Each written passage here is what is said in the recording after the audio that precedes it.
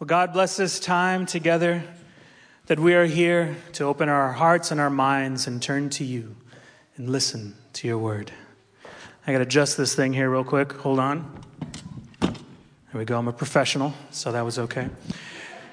So when I was 12, my friend invited me over to dinner, and then he invited me to spend the night for a sleepover, which in Latino culture was not customary for kids to stay with people who were not their family, at least not in my home.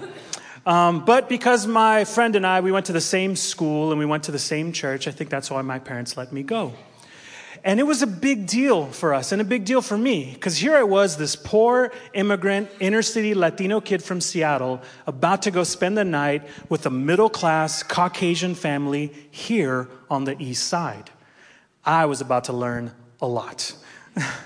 And meals was one of them. For instance, my friend's mom said, hey, we're going to have Belgian waffles for breakfast. And they were like, yeah, Belgian waffles. And I was like, yeah, I have no idea what that is, but it sounds amazing. And they were amazing. Homemade Belgian waffles, fresh whipped cream, and fresh strawberries. It was amazing. And as we were cleaning up and finishing up, I turned to my friend and I asked him, like, so what are we going to have for food?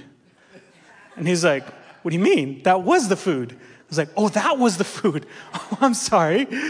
Although I am very Americanized, I still am from San Luis Sonora, Mexico. When I think of breakfast food as a Latino, I think of huevos and frijoles y tortillas recién hechas and chilaquiles and chorizo, queso fresco. I think of food, right? Waffles are great, but that's the dessert you have with the food. But I was learning the difference of our culture. So afterwards, I think his mom had to run some errands. She said, hey, if you get hungry before I make lunch, don't worry, just go into the kitchen, whatever you find, go ahead and partake. And I was trying to be respectful, and I tried to hold out as long as I could, but my blood sugar was going through the roof, and I was jonesing for some protein. So I think we were playing video games or something, and I went out to the kitchen, and to my delight, on the corner of the counter was some beef jerky. And it was these huge chunks of beef jerky, and I was so happy. So I dove into this beef jerky, and I started gnawing on it. But good grief, these things were tough. They were like rhino hide or something. I don't know what was going on. I had to take like 2 naps, and I lost about 3 teeth getting through it. But whatever, it was some protein. I was pretty happy. So I went back to my friend's room, and, I tried to be as respectful as I could, but I said something to the point of like, I think you guys might need to change your beef jerky brand, because I just chewed through a book out there. And they're like, beef jerky, what are you talking about? I was like, I just had some beef jerky you had out there on the counter. He's like, dude, we're vegetarians. Uh-oh. I was like, no, look, check it out. And I show them what the beef jerky is, and they're like, you mean the dog jerky? Yet again, I learned something else. I was from a different tax bracket, and dog jerky was above my pay grade, not the culture I came from. And that's what I want to talk about today. We can learn a lot when we put our feet under someone else's table and we break bread with them. A lot can be learned. So here at Bel Pres, we're currently in a sermon series called Living It, where we're looking at people in the Bible who are living the vision of which Bel Pres is moving into. And today, I want to talk about biblical community and what I see and how revival happened in Acts, and it included food. So let's look. Acts 2:45, and it says, and they were selling their possessions and belongings and distributing the proceeds to all, as many as any had need, and day by day attending the temple together and breaking bread in their homes, they received their food with glad and generous hearts. Now, first of all, we got to establish who's the they. Well, the they were Jews. We find out earlier in Acts 2:5 where it says, now there were dwelling in Jerusalem Jews, devout men from every nation under heaven. So it was this multi-ethnic group of Jews who all spoke different languages, who all were in Jerusalem. Why were they in Jerusalem? Because it was the Feast of Pentecost, a huge celebration that included a lot of food. But it went beyond food. They also were there to praise and worship God. One of the practices at the feast was they would spend all night on the first night to read through Holy Scripture. There's times where they even encouraged the kids to memorize Scripture, and they would get a treat. So it wasn't just about food. It does say that they were devout. And unbeknownst to them, the disciples who rolled deep with Jesus, with a bunch of other cats, were also there in Jerusalem. And they were waiting there because Jesus promised to them before he peaced out and ascended to heaven, he said, wait here because I'm going to send the Holy Spirit and it's going to work through you. And so they're in Jerusalem, and they roll deep down into Jerusalem where this group of multi-ethnic Jews, and they begin to prophesy or preach. And a miracle happens. Everybody who's there, this group of multi-ethnic Jews, can all understand them. They're witnessing a miracle. And Peter, one of the apostles among them, begins to explain using Holy Scripture, which they would know, that Jesus really was the Messiah. And then he confronts them with their sin. And he was crucified. Jesus was crucified. And they take this to heart. We see in Acts 2:37, it says, "Now, when they heard this, they were cut to the heart and said to Peter and the rest of the apostles, 'Brothers, what shall we do?'" How many times in our lives are we confronted by our sins and we ask ourselves, what shall I do? They were witnessing a miracle, so they knew that God was working through them. And fortunately, Peter gets to share the good news with them that although Jesus was crucified, he was raised from the dead, and salvation and forgiveness is now freely offered to anyone who accepts it. And he simply says to them, repent or change your ways and be baptized. And they did. So this group of multi-ethnic Jews witnessed a miracle, recognized Jesus as the Messiah, they were confronted with their sin, they were offered salvation, they repented, and they were baptized. That is the they. And this is how they respond. They pool their possessions together to give those who were in need. That sounds very much like church culture today. We give our tithes and our offerings, and we use that money to ministry to help those who are in need. They went day by day to the temple, which was customary to them at the time, very much like churches today where Christians pour in and out of churches over the weekend. And if you're from a different ethnic background, like Latinos like myself, sometimes we're there more than once a day. Sometimes we're there almost every day. At some point, you're like, I think I'm saved. I think I can take a few days off because good grief, how many times do we have to go to church? That's just the way I grew up. You had worship and prayer meetings and young adult meetings and meeting after meeting. Just difference in cultures. And then there's that last part, though, where it says where they were breaking bread in their homes. And that's where my brain went, wait a minute. That doesn't necessarily sound like current church culture. In fact, that doesn't necessarily sound like current U.S. culture. So I looked up, and this DDB Needham did a survey from 1970 to 2005 and found that from 1980, about 40% people entertained monthly in their homes, and that dropped to 20% by the 2000s. A 50% drop of U.S. Americans inviting people into their homes. And they continued. In 1970, only 16% of U.S. Americans either attended or hosted a dinner party within the last 12 months or the last year. That dropped to 5% by the 2000s. Now, there's a lot of reasons for this, and there's a lot of research out there, but the matter of the fact is that U.S. Americans are inviting people into their homes less and less. Now, it doesn't mean that U.S. Americans are completely disconnected from each other, because actually technology has helped us out stay communication. I've only lived in this country for 37 years, so I'm barely getting my handle on English. I'll get there. Stay connected. Holy moly, look at that. Or holy mole, I should say, in my country. Stay connected with advancement technology, the telephone, the email, to all the young cats in the room with all your social media, with your histograms and your flap chats and the book of faces. Now, I'm not even going to go into Tinder, whatever that is. We stay connected more and more today, but that's different than inviting someone into your home and breaking bread. There's something more intimate about that. And I forgot to introduce myself, so I'm going to take this moment now to enlighten you people, because all of you are wondering, he doesn't look like Dudley. He looks a little different. No, I'm not Dr. Dudley. My name is Sergio Chavez. I am the Director of Communications here at Bel Pres. And aside from that as well, I am a lay pastor, which is just a fancy title for an unpaid volunteer pastor. And I am a simpleton. I've never been to seminary. I don't have any fancy degrees. I just keep my theology simple. I try to immerse myself as best I can in Scripture. And I try to immerse myself as best I can in prayer. And I try to go wherever God leads me. I keep my Scripture or theology simple because I think that's all my little frijole brain can handle. So that's why I'm speaking of these things. As being someone from a different culture, this speaks volumes to me.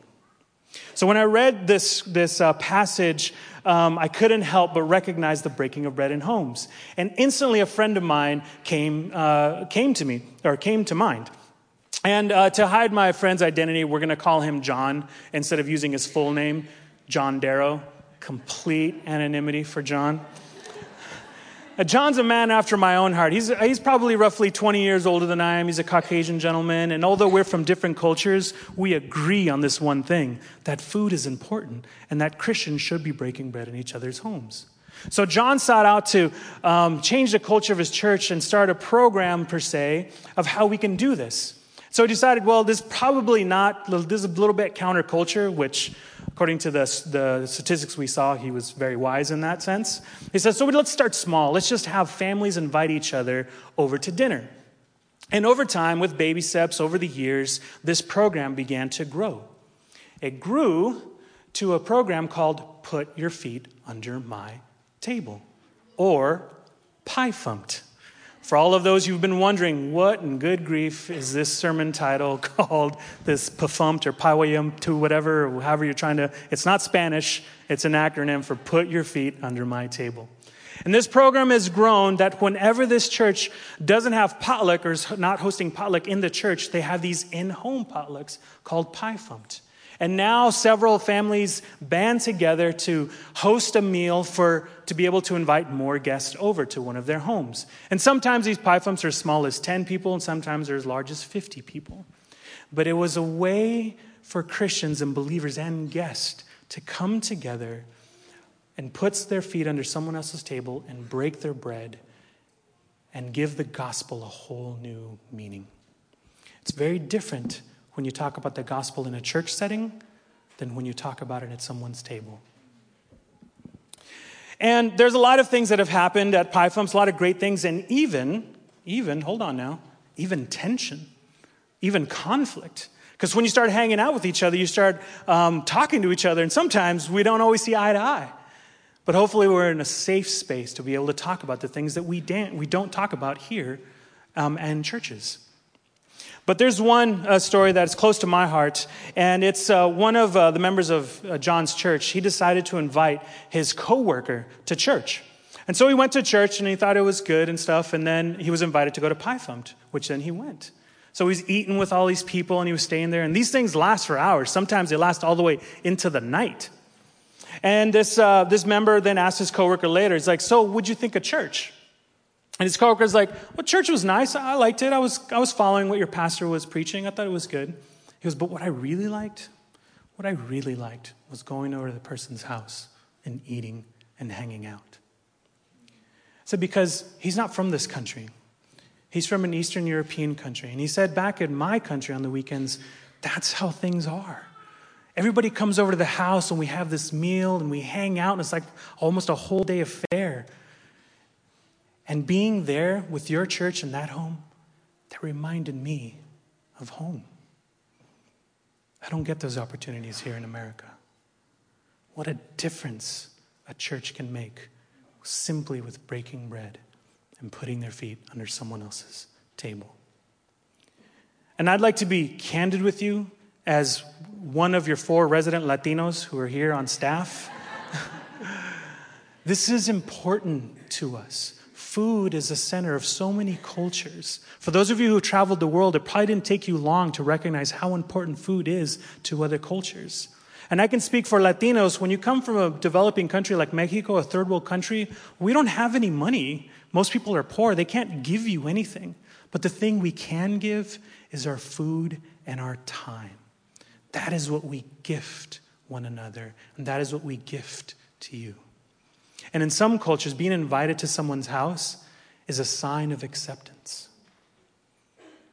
It is important for a multi-ethnic community to recognize that food was a part of revival.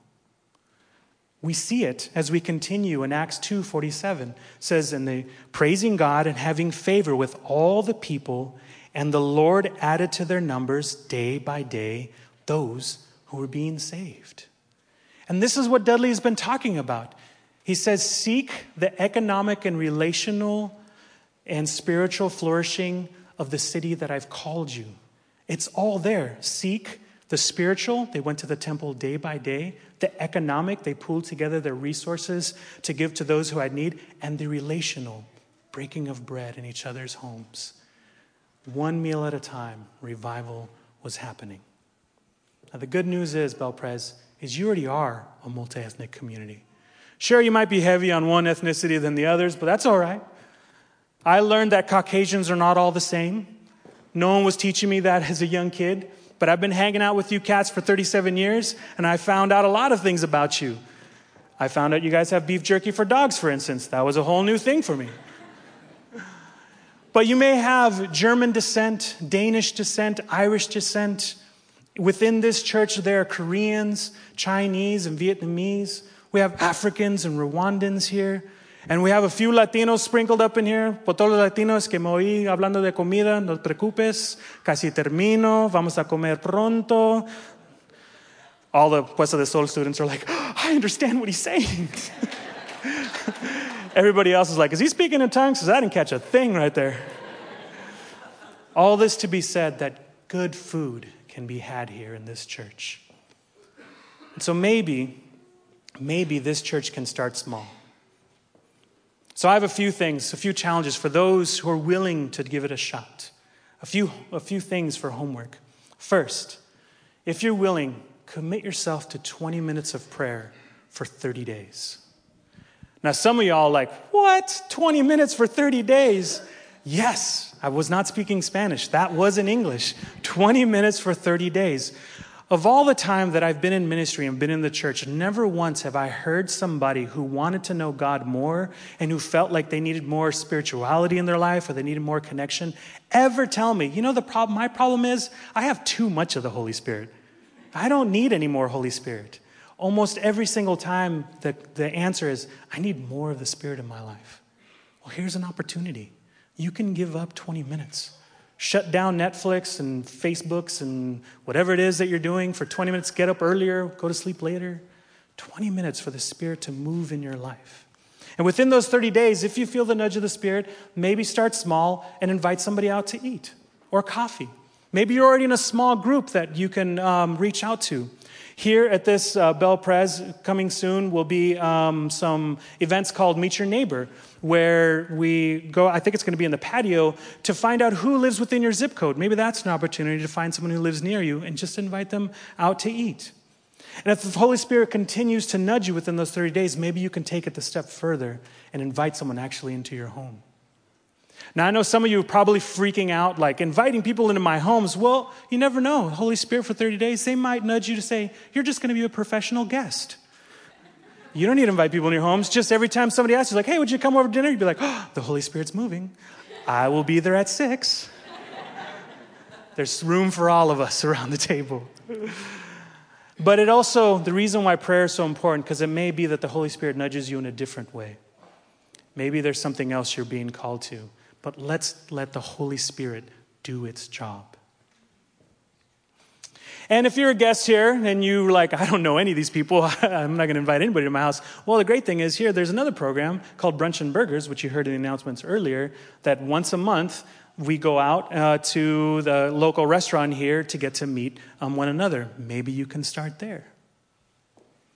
But I believe it is important for us to break bread together. Now, my friend who invited me over when I was a kid and I ate all their dog jerky, which I'm pretty sure their dog never forgave me for that. Every time he looked at me, he just kind of... So, sorry, dog. But that relationship grew, starting there. And it grew so much that when I was in junior high, technically I was homeless for part of my junior high year. And this family opened up their house to me. Let me stay on their floor. And that relationship continued to grow all to the point of where those cats were in my wedding. And I was blessed and honored to be able to officiate one of their weddings a few years ago. All because my friend invited me over for dinner. Bow your heads with me. God in heaven, thank you so much for your mercy which leads to your grace, Lord. Thank you so much for your constant pursuit of us, Lord. For those of us who may be struggling with prayer, Lord, this church has resources available. There's an entire staff called Prayer and Care to help us in prayer. For those of us who are struggling with connection of community, Lord, may we turn to your Holy Spirit to nudge us and to guide us on how we can be connected to one another more. I just thank you so much for everyone in this room who's turning their eyes to you to ask you, what shall I do? In your beautiful and glorious name, Lord. And we all said, amen.